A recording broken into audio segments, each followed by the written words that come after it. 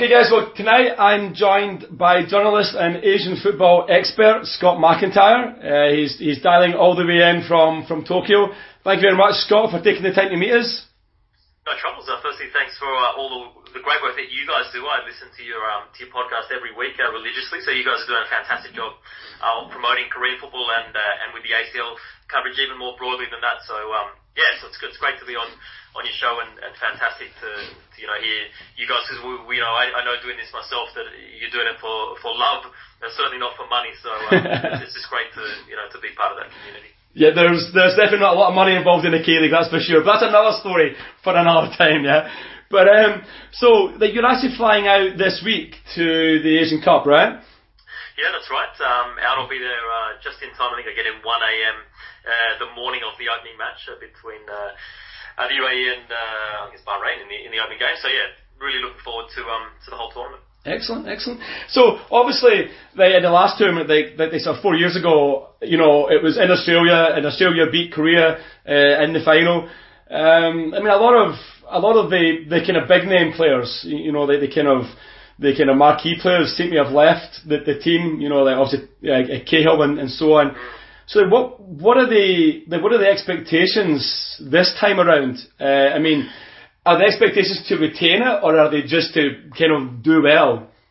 I would say, question, it's a transition phase in football. I mean, not just in terms of the players, but I think perhaps even more importantly with the coaching situation, because we had a guy in Ange Postecoglou who's now, of course, coaching over here with Yokohama Marinos in the J-League, who was incredibly aggressive, attack it all, cost kind of mentality, and he really came in and began that transition from what you could call the golden age of Australian football. So, the Lucas Neils, the Mark Schwartzes, the Harry Kewells, all these kind of famous, names that did so well in the World Cup in 2006, perhaps, should have got past Italy, and who knows how far they could have gone in that tournament over in Germany. And he transitioned away from that to a relatively speaking younger squad, but certainly a more aggressive and dynamic side with a totally different way of playing, that probably we've seen it a long, long time in Australia. And then you had this rather unusual situation of going to a conservative Dutch coach at the World Cup, which didn't really work. He kind of came in saying, we're going to grind out results, and if you grind and don't get results, it's a pretty bad look overall, and that certainly was the case. And then you've gone back now to Graham Arnold, to a local coach who was, I really think he probably should have been the guy to take the team to Russia. He didn't, but he's done fantastically well domestically with Sydney FC, and of course he did have a brief and not very successful stint as the national coach at the Asian Cup actually back in 2007. But he's a vastly changed and vastly improved coach since then, but certainly not either in the ultra-conservative or ultra-attacking mould of the last two coaches. So he's somewhere bridging those two situations, and also really now having to do with passing out the final remnants of that golden generation with Tim Cahill finally going out as well. So in many ways it's a new look team on the pitch. Unfortunately, there's been a couple of really serious injury blows in the last couple of weeks. Aaron Moy is out. Matthew Leckie, who's been doing really well in the Bundesliga, is out, and Martin Boyle, the Scottish plays for Hibs. Never been to Australia until October, and he looked fantastic in a couple of games he had in the friendly matches late last year, and was perhaps looming as something of an X factor. So to lose those three players within the space of 3 or 4 weeks is a big blow for the team. There's no question. But to wind right back to your original questions in terms of expectations, whether it's a football game at this level, or vacuuming the house, or going down the road to get a bite to eat, whatever Australians do, they tend to want to win at anything, and that's certainly very much the expectation going into this tournament. Even with those those couple of key injuries, the expectation externally and certainly internally is nothing less than going in and becoming the first nation since Japan almost 20 years ago to defend the title. Okay, so like you mentioned those three big injuries. So who would you say then is the standout player left? Who's the player that opposition fans, players should be looking out for? It might not be a very sexy thing to say, but we've got a very good couple of goalkeepers actually, and I think you could make the case that even our number 3, Danny Vukovic, who's now a regular in Belgium, and certainly Mitch Langbrack, who's been brilliant here with Nguyen and Jelly. They're the second and third. You can mount an argument that they're the top three goalkeepers of any goalkeepers in the tournament. So, obviously Matt Ryan has been brilliant in the Premier League with Brighton, and could be on his way to really one of the top clubs in the next 6 months or so in England. So I think the way that we're likely to see Australia play, they're not going to be, once you get out of the group stage, we're assuming that they do not the most flamboyant, and it might be fairly a tightly fought match. So I wouldn't be surprised if many of those knockout matches went down to extra time and perhaps even penalties. And I think it's there that strength, certainly the goalkeeping position, with Matty Ryan is going to show out. I mean, I think he's just had a fantastic couple of years. I mean, he's really got an amazing story. I mean, he came to actually my hometown club, the Central Coast Mariners, almost, I guess it would have been 7 or 8 years ago as a young kid, no expectations, just a squad keeper, and through a really bizarre series of injuries, he got kind of forced into action far earlier than they ever thought. He would have been, the first game he had was an absolute nightmare. They stuck with him when they could have easily dropped him, and he's just gone from strength to strength since then. So, if it wasn't for those real sequence of events, over 2 or 3 weeks, all those years ago, he might still be playing kind of park football in Australia, but here he's, one of the better goalkeepers in the Premier League. So, he's come from kind of humble and difficult backgrounds as well, so it's fantastic to see him doing well. I know it's not a sexy pick to pick your goalkeeper, but he could well be one. I guess the other players, another guy based over here in Japan, also with another really amazing story in Andrew Naboot, a guy who was courted. He's got Lebanese background. He was courted heavily when he was younger by Lebanon. He turned them down when he was really on nobody's radar. Saying I know I'm going to play for Australia one day. Had a crack in the A-League. It didn't really work. He ended up going to the Malaysian second division. It would have been maybe 4 years ago actually. I went over and did a story with him over there, and there's no way. I mean, you would have imagined that this guy, one would have been going to the World Cup as he did in Russia, and two could potentially be leading the line, for the defending Asian Cup champions going to this tournament. But I think he will. He suffered a serious injury at the World Cup, and he's been out for pretty much, the whole back end of the J-League season here. He's only just come back, but he could very well be the starting number 9 for the team, and as a pacey, direct, physically strong kind of a forward, and he's also a good finisher. So, he could be one to catch the eye. So I'm giving you one at either end of the pitch. Okay, sweet. I mean, like you talked about Ryan, the goalkeeper from back in the UK. I mean, there's a lot of talk right now back home, about the players that are having to be freed up, to come over for the Asian Cup. I mean, a lot of football fans sort of back in the UK don't really understand maybe the importance of the Asian Cup. They kind of realise it's the Asian version of the Euros, yeah. Like the KFA and Spurs, they negotiated that Son would miss the first 2 games, I think it is, if he was allowed to go to the Asian Games, which they obviously won the gold medal. And my own team, Celtic, have been embroiled in a bit of a controversy because Graham Arnold wanted Tom Rogic to join them immediately after the game. I think it was on Boxing Day. We were playing Rangers in the Old Firm Derby, or whatever you want to call it. And Rogic had to fly out for the training camp before the Oman game. You mentioned there, that no matter what Australians do, they always want to win. So then what is your take on club versus country? Like, I mean, do you think country comes first, or is it, the club pays the wages, so they should have the final say on when the players go out? Yeah, well, obviously you heard the comments that Chris Sutton made on TV over there as well, and I mean, one, it's ignorant, two, it's borderline racist. Yeah, I mean, I did comment on that, yeah. And three, it's just insane, and I mean, it really, it just shows, I guess, how insular, a lot of countries are, particularly in Europe, and I mean, they have no idea. I mean, I've spent the last 6 weeks travelling across Southeast Asia for the AFF Suzuki Cup, and to be in those crowds, I mean, 110,000 people in Kuala Lumpur in Malaysia, singing non-stop. I mean, unbelievable. Tifos right throughout the whole thing. Crowds of 55, 60,000 people in Vietnam. In both those venues, people were paying the security guards, kind of 3-4 times their weekly wage, kind of bribes, the cash going straight into the pocket to be allowed to jump the fence and go in. There would have been 30,000 people probably illegally inside the venue in Malaysia for the final there, and I mean, the party in the streets of Hanoi. I mean, you have to see it to believe it. I mean, I don't know so much about Scottish football, but I mean, if you said Old Firm to people in Vietnam, they'd probably think you're talking about some kind of failed business corporation or something. So they don't really know much about Scotland either. But these people kind of generally tend to think they're each the centre of the universe. So it's I guess there's ignorance probably on both sides. But in terms of the club versus country debate, I'm very much firmly in the country side of that, because I mean, everyone comes from somewhere, and you can't buy success at a national level. I mean, okay, we've seen players naturalised on occasion here, but it's not really, not often.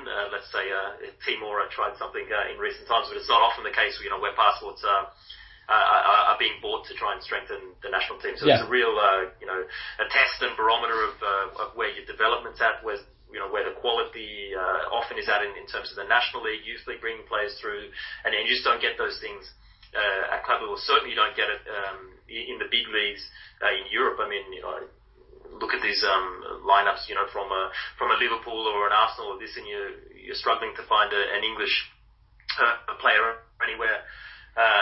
Amongst it, and certainly clubs, Celtic and these other clubs, they know when they sign a guy like Tom Rogic that he's a big star for the national team.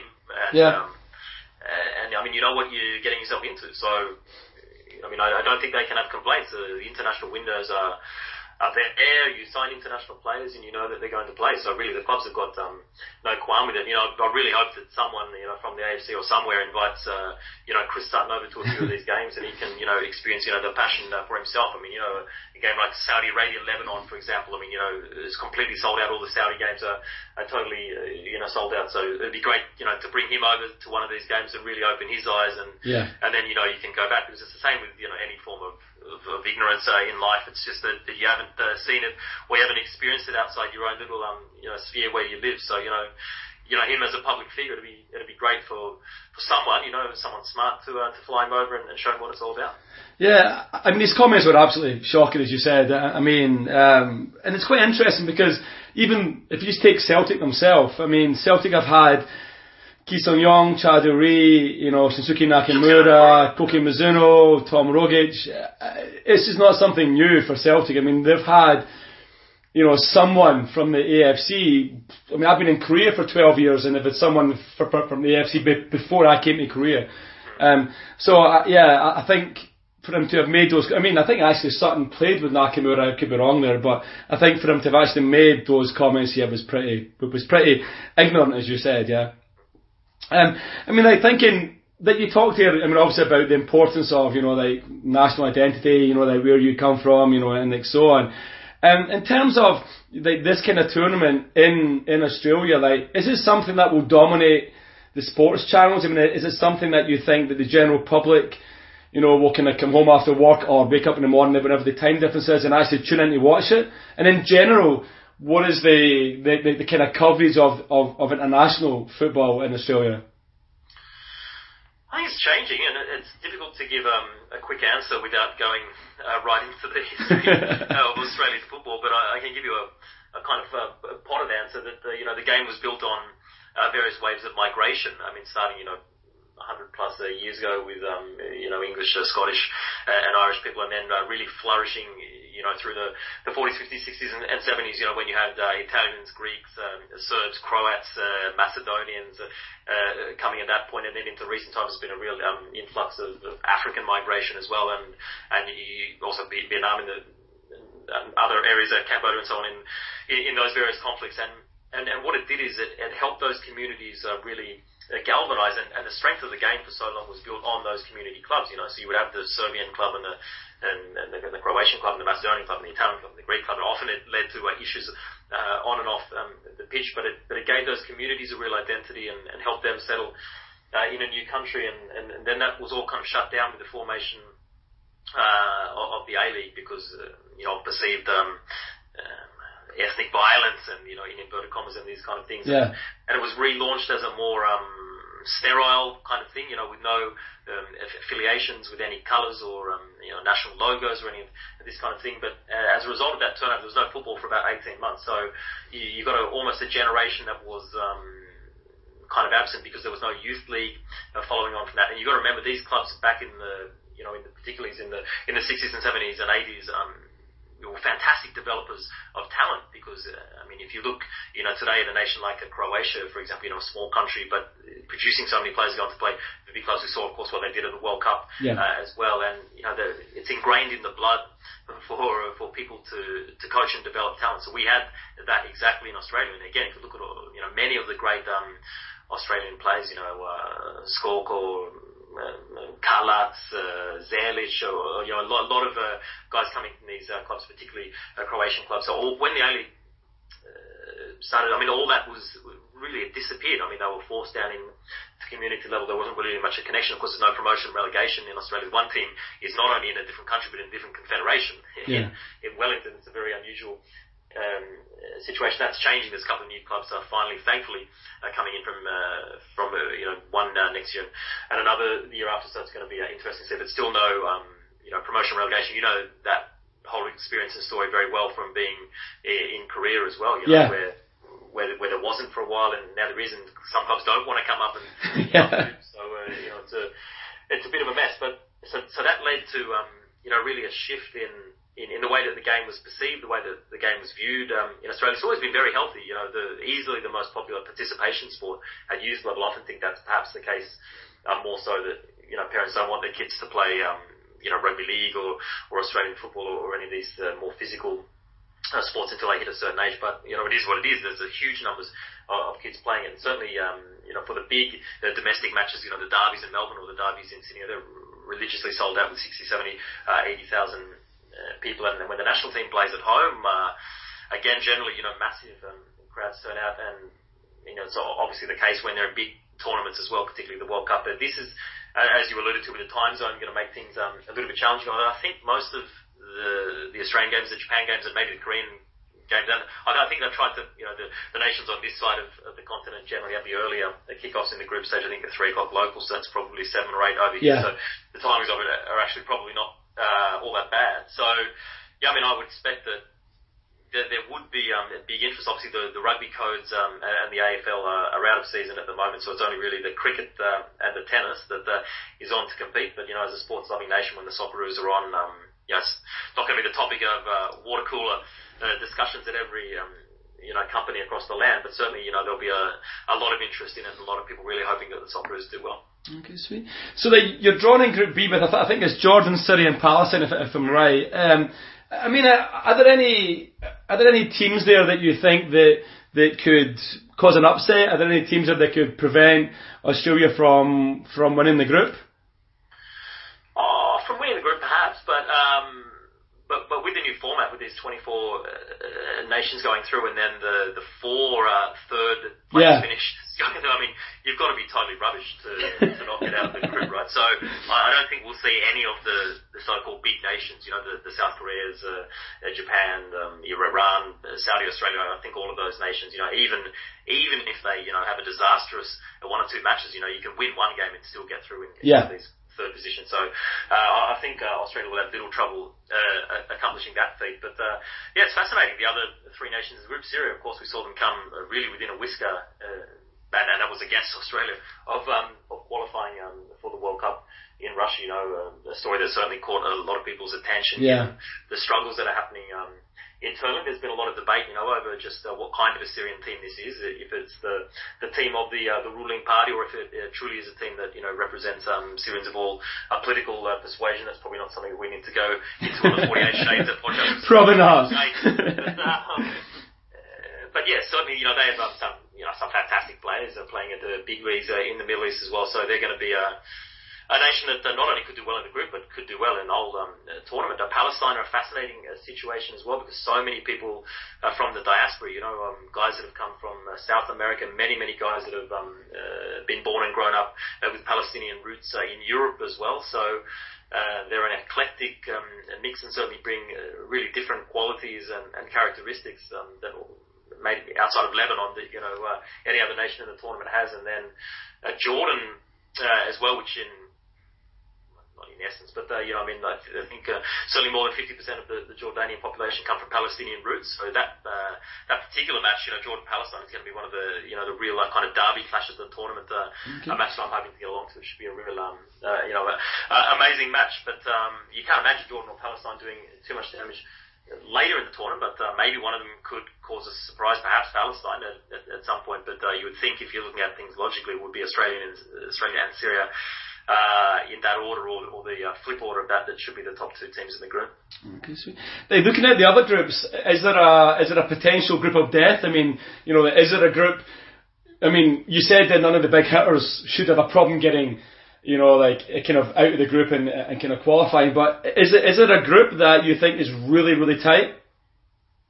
Well, it's a group of life. That's South Korea's group. We can get to that in a minute. I certainly think Group D is a tricky one. I mean, Iraq, the 2007 champions, Iran, probably most people's favourites to win it, and Vietnam, that has. We can talk about Vietnam for hours, but anyway, certainly such an amazing generation of talent. And not only that, they have the structures in place at youth level to.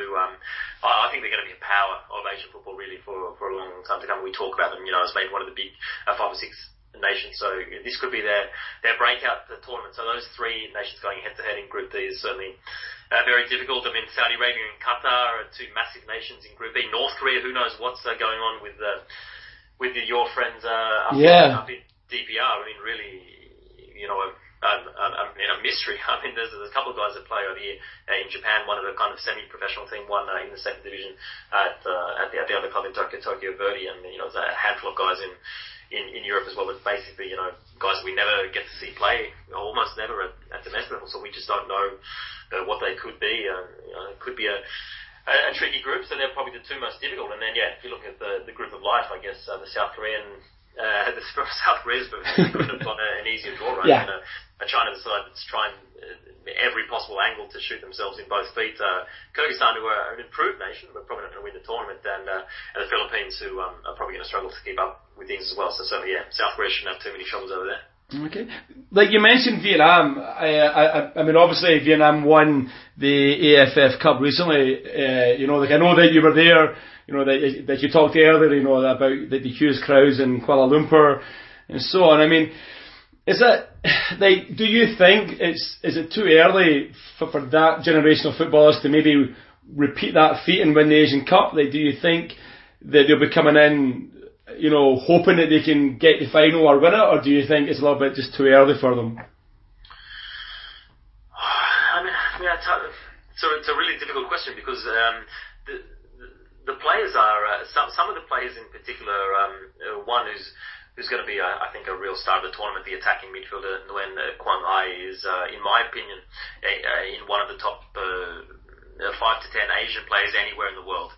Okay. But nobody's ever heard of the guy really outside of a select group of people who follow Southeast Asian football closely. But this guy is a superb playmaking number 10, particularly play with an out-and-out 10, so he's probably in a wider role in the front of a front 3, but still he's such a dangerous creative player. As I guess Omar Abdul Rahman was for the Emirates for quite a while, something of a kind of a hidden gem, and he had a coming out party at the Asian Cup. This is, I think, exactly what's going to happen with Quang Hai, because he has just unbelievable vision. His passing is immaculate. He takes set pieces. He scores. He creates. He's a brilliant player. Hopefully, if things fall into place, then we might get a chance to see him over here in the J League next year, and then perhaps a move to Europe in a year or 2 after that. So I know that several of this is a generation, of course, was at Korea in 2017 at the Under-20 World Cup that did very well, and then they went on and did well in the Under-23s and the Asian Games as well.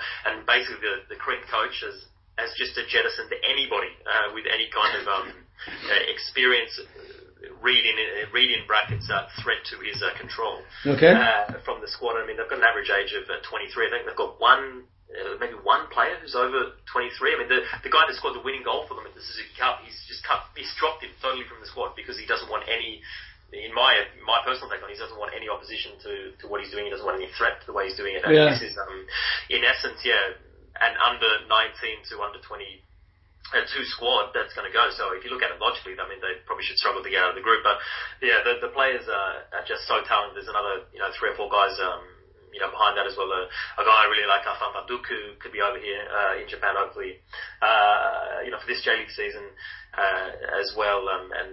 There's a left kind of fullback, wing-back, Don Van Hau, is a brilliant player as well. The goalkeeper is a fascinating story. Born in Russia, his father was a ballerina, I believe, and his mother was an actress. They met at some kind of drama school, and he came up through the ranks at Spartak Moscow, and he's now starting in goal for Vietnam. So there's a lot of nice personal stories behind it. Yeah. The generation of talent is just so good. They probably can't win it, but the other thing people don't know is just how it's a huge nation. Vietnam's, I think, 100 million people, a voracious football media, the likes of which, would put England to shame. I mean, there's literally hundreds of online sites. Every game I was at the Suzuki Cup, there would have been 50, 60, 70 journalists there on the ground. Camped out in hotel lobbies of the opposition teams, waiting for any kind of comment.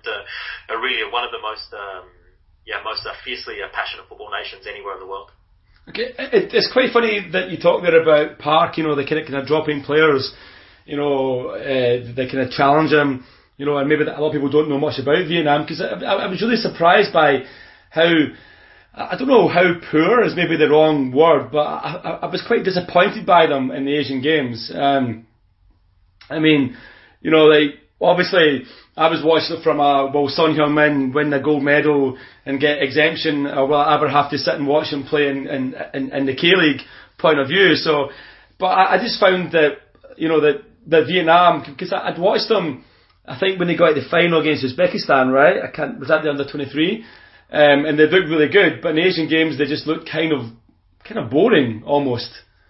Well, I think they look boring in the under-23s as well, to be honest. Okay. The players are so technically gifted that they're rising above what, in my opinion, are the tactical limitations that Park is placing upon them. I mean, he's very heavily into discipline, both on the pitch and off it. Very heavy into physical training and conditioning, and really, like I said, broking no dissent in any way. To cut.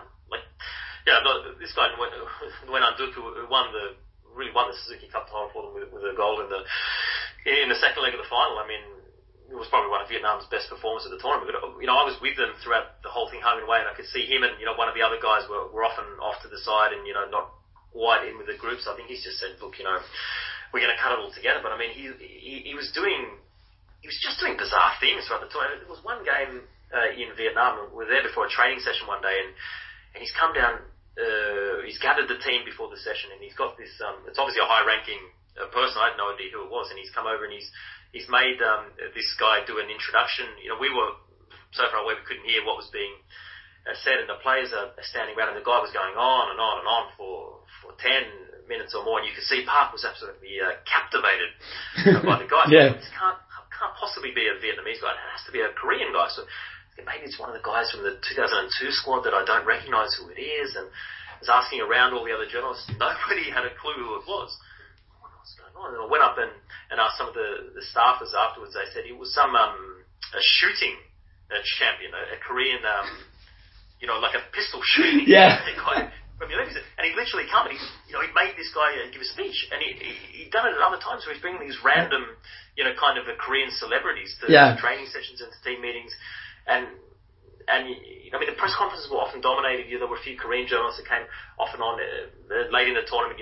All these questions about how does it make him feel about Korea and the interesting. But it's not about Korea. Yeah. The story's about Vietnam. Here with Vietnam, and that should be so. Of course, you want to proud of your nation, want to do everything and blah blah blah blah. But so often I got the impression it was about him and his. Kind of achievements and his legacy, but the way that he's coaching them is so conservative and so tactically simple that that any coach with half an organisational brain about them can do the same thing.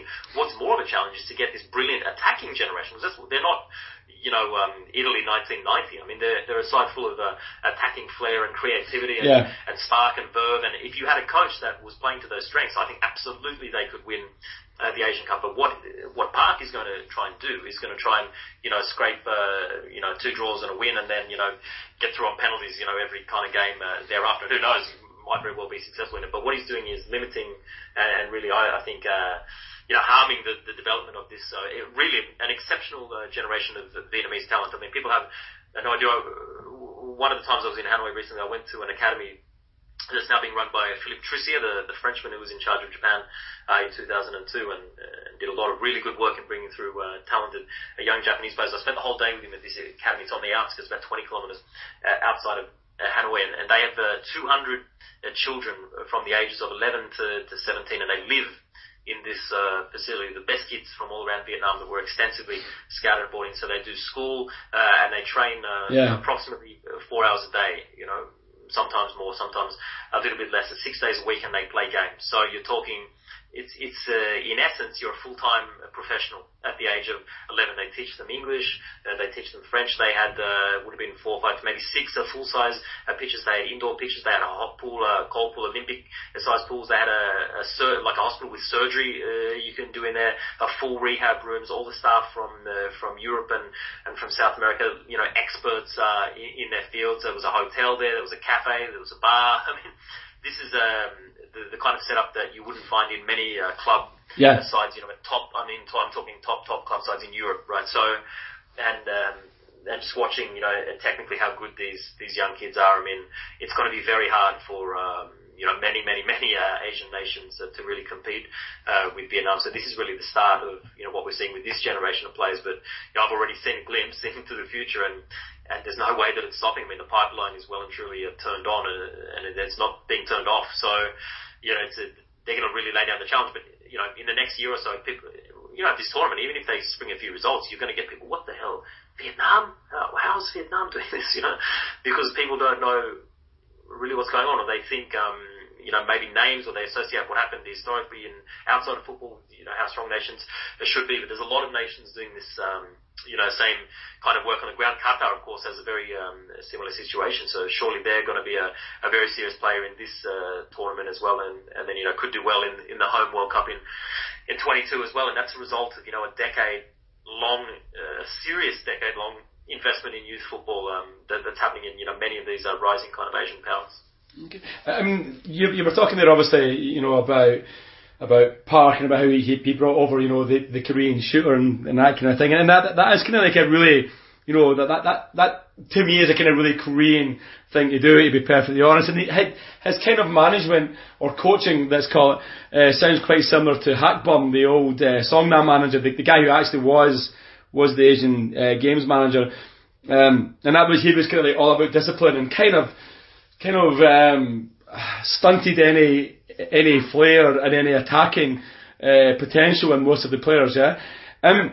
Like in Korea right now, there's a huge love-in with Park. I mean, generally anyone who does well overseas, anyone that Koreans can kind of hold up as being promoting Korean culture or the Korean name, I guess, overseas, that becomes a bit of an instant hero. We're getting, I mean, like recently, as I said earlier to you, we had the FA Cup final that was barely covered on the local channels here, but SBS, like the biggest channel, covered a 1 hour build up to the Suzuki Cup final, half an hour afterwards. Is that something that happens in Australia? I mean, if you have, for example, like Tom Rogic playing in an Old Firm game, or you have, like Adrian Mui, or you have these players playing in big games. Is it something that is shown in Australia, or do you focus more on the domestic leagues? Yeah, I think it's definitely the case in Australia as well. People are proud, of the fact if players are at big leagues in big competitions and doing well. It wouldn't quite maybe be the fanfare that. Yeah, I mean, I certainly witnessed that firsthand. The mania ahead of the final. It whereas beforehand there was one kind of lonely Korean journalist doing a feature-length piece following Park across the whole tournament for the final. Yeah, all these TV crews flew in. I mean, had no idea of etiquette or anything. They're coming into the press conference today before the match, just yakking away on their phones. That's Korea. The opposition teams. I almost got into a punch-up with one of them, telling them to shut the hell up, and looked at me like, you've never been at the tournament. He just kind of stormed in, and they were there, and they're running the show because they're Korean television. But I think it's not unusual. I've lived in Japan now for quite a while as well, so I see the same thing. Certainly with Japanese players abroad. I mean, for example, Keisuke Honda is down in the A-League now, so straight away, we have the A-League being broadcast here on DAZN, the online platform that's streaming all the games these days, but they're only showing his games, not the league, and it's the same. If there's a Japanese player at when Nagatomo was at the Inter, for example, you get to see the Inter games. If there's a guy going in, some random league in Switzerland, you'll suddenly be seeing the Swiss games. But, so I think it's certainly very similar, what goes on between Japan and Korea, but I don't think it's unusual necessarily either. But I just wonder why, in the case of Park, I mean, if you look at results, it's one thing, but if you look at performances, as you said, I mean, really, I think he's done a disastrous job. Okay. He's taken the team, the way that they were playing under the local coach, really up-tempo attack football was exceptionally nice to watch, and he's wound it right back to, the prehistoric kind of dinosaur days, and people are only looking at results, and I understand, okay, there's a fascination with that, it's a short-term kind of thing, but what you want is the long-term development of, playing to a style that suits the players you have. The other thing is he's been very good at, massaging the media. I mean, he almost never lets the players speak, in the mix zone, after the game. Yeah. But even after the final, I mean, the players went through without talking to anyone. It's unbelievable. But at the same time, one of the local journalists told me a story that earlier in the year, they were some away match somewhere, and then he's ordered pizza for all the local journalists, and he sent it up, to their rooms as a gift, just to try and make sure that he's got them on side. So he's very smart in terms of, being able to control the message. If you give journalists a free pizza for long enough, they're going to be on side with you. So very easy job, yeah. No free pizza for me during the Suzuki Cup, let me know. But and the same thing. I mean, the Vietnam Federation actually chartered flights for the Suzuki Cup as well, and they invited the local journalists onto the flights as well. So they're certainly doing their best to keep the message on point, and he's done certainly a fantastic job from all that, but the performance not so much.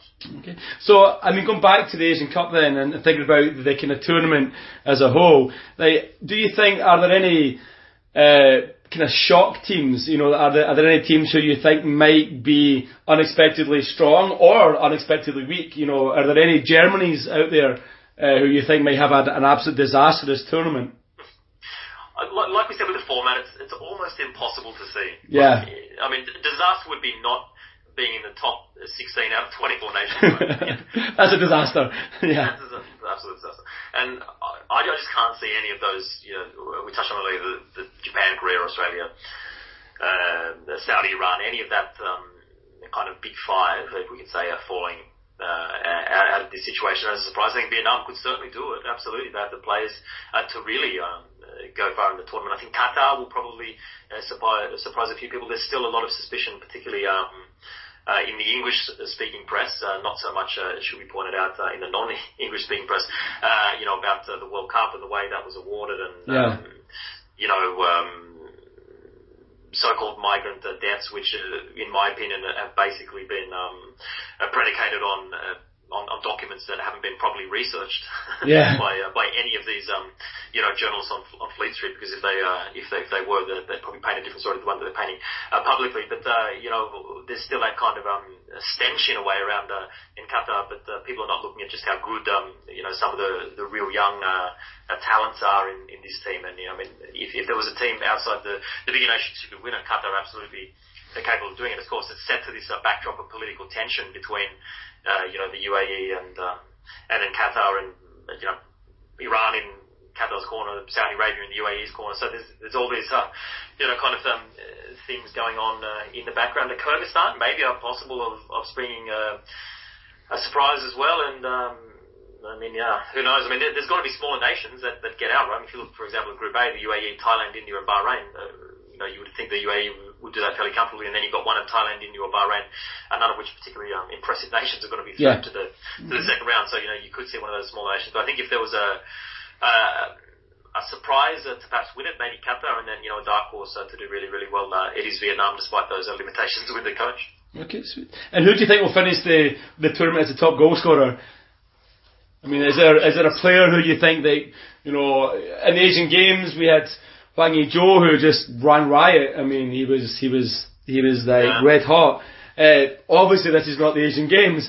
He's up against. And he's been brilliant in Japan. I watch pretty much every J-League game every weekend. I mean, he's been absolutely exceptional, particularly in the second half of the year for Kawasaki. Probably not just one of the best strikers in the league, but one of the best players in the league as well. So I mean, he's certainly a guy that's capable of scoring a lot of goals. You'd think it's going to be one of the guys from the bigger nations. So, someone like Sardar Azmoun, for example, from Iran, would be a contender for sure. I mean, Japan doesn't really have an out-and-out number 9. Australia doesn't really either. So I mean, maybe it could be someone like Hwang Hee-jo. It could be a Sardar Azmoun, or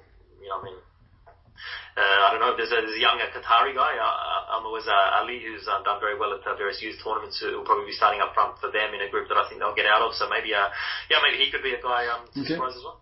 Okay, sweet. And I mean, obviously the tournament, like being, in the UAE, do you think? I mean, I think I saw you talking on Twitter. I think it was maybe last week about this, or a couple of weeks ago. I mean, like, do you think with the kind of heat, I mean, with everything else, do you think it's going to really favour, the teams from the kind of the Western Asian region of the AFC, or do you think that's not going to have much impact? I think there's definitely advantages, for sure, for the West Asian nations, but not so much the heat, because this time of year it's in inverted commas winter. But but when we're talking 21 to 25 most days, so it's kind of perfect. It's actually perfect weather for football. And it's again the misconceptions around Qatar. I mean, this is the time when the World Cups is going to be played, so it's it's going to be much more friendly in terms of climate than most of the previous World Cups have been. But the familiarity of those nations. Of course, they play the West Asian Championships and the Gulf Cup and all these kind of tournaments where they're familiar with playing each other and familiar in playing certainly in the UAE and in similar kind of conditions throughout the region as well. So Qatar, indeed the Emirates, the host nation, so the expectations are very high. We understand the message, the belief is really that they will win it, so it's in their favour. Saudi Arabia could, be a serious contender. They've kept Pizzi, the coach in charge after the World Cup, very remarkable, really, given the track record of coaching changes in Saudi Arabia, and again, flush with a really exciting, technically gifted young generation of players, so they could be a nation that could certainly benefit from those conditions as well, and of course, Iran too, although, the conditions, internally within Iran are certainly not what they are at the UAE. Most of these stadiums are really world class. Venues, the hotels are very nice, the training grounds are very, very nice. The transport links are very good. So there's not going to be any kind of logistic issues, but certainly the familiarity of this handful of big West Asian powers could play right into their hands. Okay, and if I can pin you down now, who do you predict for the semi-finals and ultimately the final and ultimately the winner? Well, until a couple of days ago, I was pretty confident that Australia were going to win it, actually. But with all these injuries coming one after another, I'm not quite as confident as I was. I really don't know, because with all these third place things, there's not even an easy way to match up. The path from the second round through to the final. Which side of the draw this nation's going to be on, or that, because it can all flip depending on where you finish in one of those third spots as well. But I'll be very surprised if it's someone outside of the kind of half dozen nations that we've already mentioned before that won it.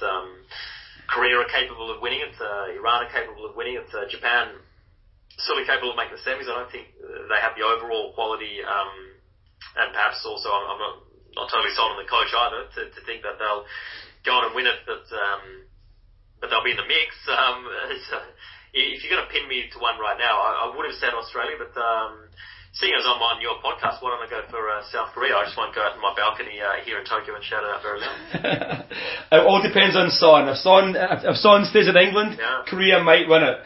If Son comes over, there's no chance of them winning. Well, he might get a mysterious injury after the one of these FA Cup matches, right? Honestly, I mean, I've watched Son for a long, long time, and I am hugely of the opinion, and you've probably heard me say it many times on the podcast, but I'm of the opinion that when Son plays, Korea don't. I think there's the idea in Korea of young culture, where everything must go through the big brother type idea. And I really believe that when Son's in that team, everyone just puts the ball straight to him. It was terrible, during the Asian Games, terrible during the World Cup. So yeah, I mean, I think definitely, I would say Korea have a chance, but for me, my money's going to be on Iran, and for no other reason, just in their Korea's bogey team, to be honest. So, I mean, how do you think Korea can make? Will they make it to the final and they'll lose to Iran? What do you think? Yeah, I mean, I think they'll get to the final. I mean, they'll definitely. I don't want to say definitely, as you said. It's quite kind of difficult to kind of pin everything down with the new format. But I would be surprised if they don't make the semis. For me, yeah, I think they have enough strength to get to the final, but. I mean, I remember watching the final against Australia. I actually had a team building, and I was watching it in a restaurant, through my kind of alcoholic glaze. But I remember, I mean, Chaduri basically lifted Korea into that final, and I think Korea have a habit of just kind of bottling it at the last minute. They kind of don't. They kind of don't rise to the occasion often enough. So yeah, I would be surprised. I think they'll get the semi-final, but I don't think they have it in them to win the tournament, to be honest. Well, who's going to be the key players? I mean, obviously Son's not coming in until that third match. We've seen Hwang Ui-jo, as we talked about here, the goalkeeping situation. I don't know what's going on there because Kim Seung-gyu was basically frozen out. In his last couple of games for a 20-year-old goalkeeper at Kobe, so he hasn't played for quite a while. And the captain of the team I follow over here was obviously booted for taking a Photoshop with his winter pictures and so on. So there's a few questions around the squad, but for you, who do you see maybe as being the real standout performers for Korea? I mean, I think a lot of people here are talking about Hwan In-beom. I mean, he's a good player, but I don't really buy a lot of the hype around him. Obviously, Hwang Ui-jo, if he brings his shooting boots, is going to be one of the kind of key players.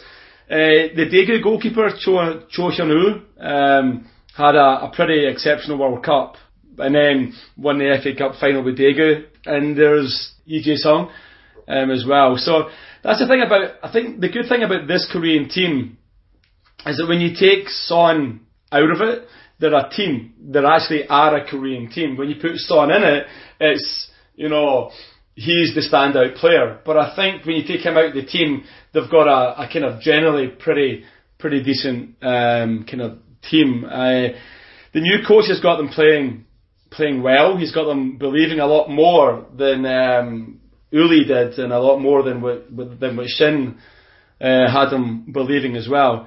But as I said, yeah, I mean, all of it's going to depend on Son. If he comes in, he's going to miss the first two games. For me, if he comes straight back into the squad in the third game, it's ridiculous. I mean, that's my own personal opinion on that one. They're a stronger team, I think, a kind of team unit than before. But I just don't think they have. I don't think they have the bottle to win the tournament. To be honest, I was actually surprised that they won the Asian Games. But I think that was more down to the fact that they were playing against nobody in the final. To be honest, I think had they come up against a decent enough team on the way there, they wouldn't have got to the final. So yeah, for me, there's not really a particularly great standout player, but hopefully they can do well. But here, the thing about here is that I'm not really. I mean, it'll be on TV, but people won't really tune in until after the group stages. Like, nobody's really going to bother waking up for it or coming home early for it or whatever. But once they start getting the idea, Korea could win this, or Korea could do something, and especially, as you mentioned about your Tokyo balcony, I mean, especially if there's the chance of a Haniljeon, which is the Korean name for any competition involving a Korean and Japanese team, no matter what it is. If there's a chance of that happening, then the nation will be tuning in no matter what time of the evening it is. But those first couple of group stages, especially, again, with Son missing the first two games, I wouldn't be surprised if SBS show the Spurs games instead of the Korean national team game, to be honest. But that's just my own opinion of SBS over here. But anyway. Okay. Well, Scott, thank you very much for taking the time. I mean, I know that you're, as we discussed earlier, that you're flying out soon. It was a pleasure talking to you. Thank you very much. Hopefully, have a safe flight. Hopefully, you get to all the games that you want to go to. And if it's a Korea-Australia final, we'll figure out some way of doing a Skype preview or a WeChat preview or something. Yeah. Yeah, for sure. That'll be lovely. And yeah, anytime. It's been great to be on. And thanks again for all the work you guys do. Yeah, if you ever want me to come back on for any of the ACL games involving the J League clubs or the A League clubs, I'm happy to do that in 2019 as well. This is an invitation to join our congregation, to join our bearded men.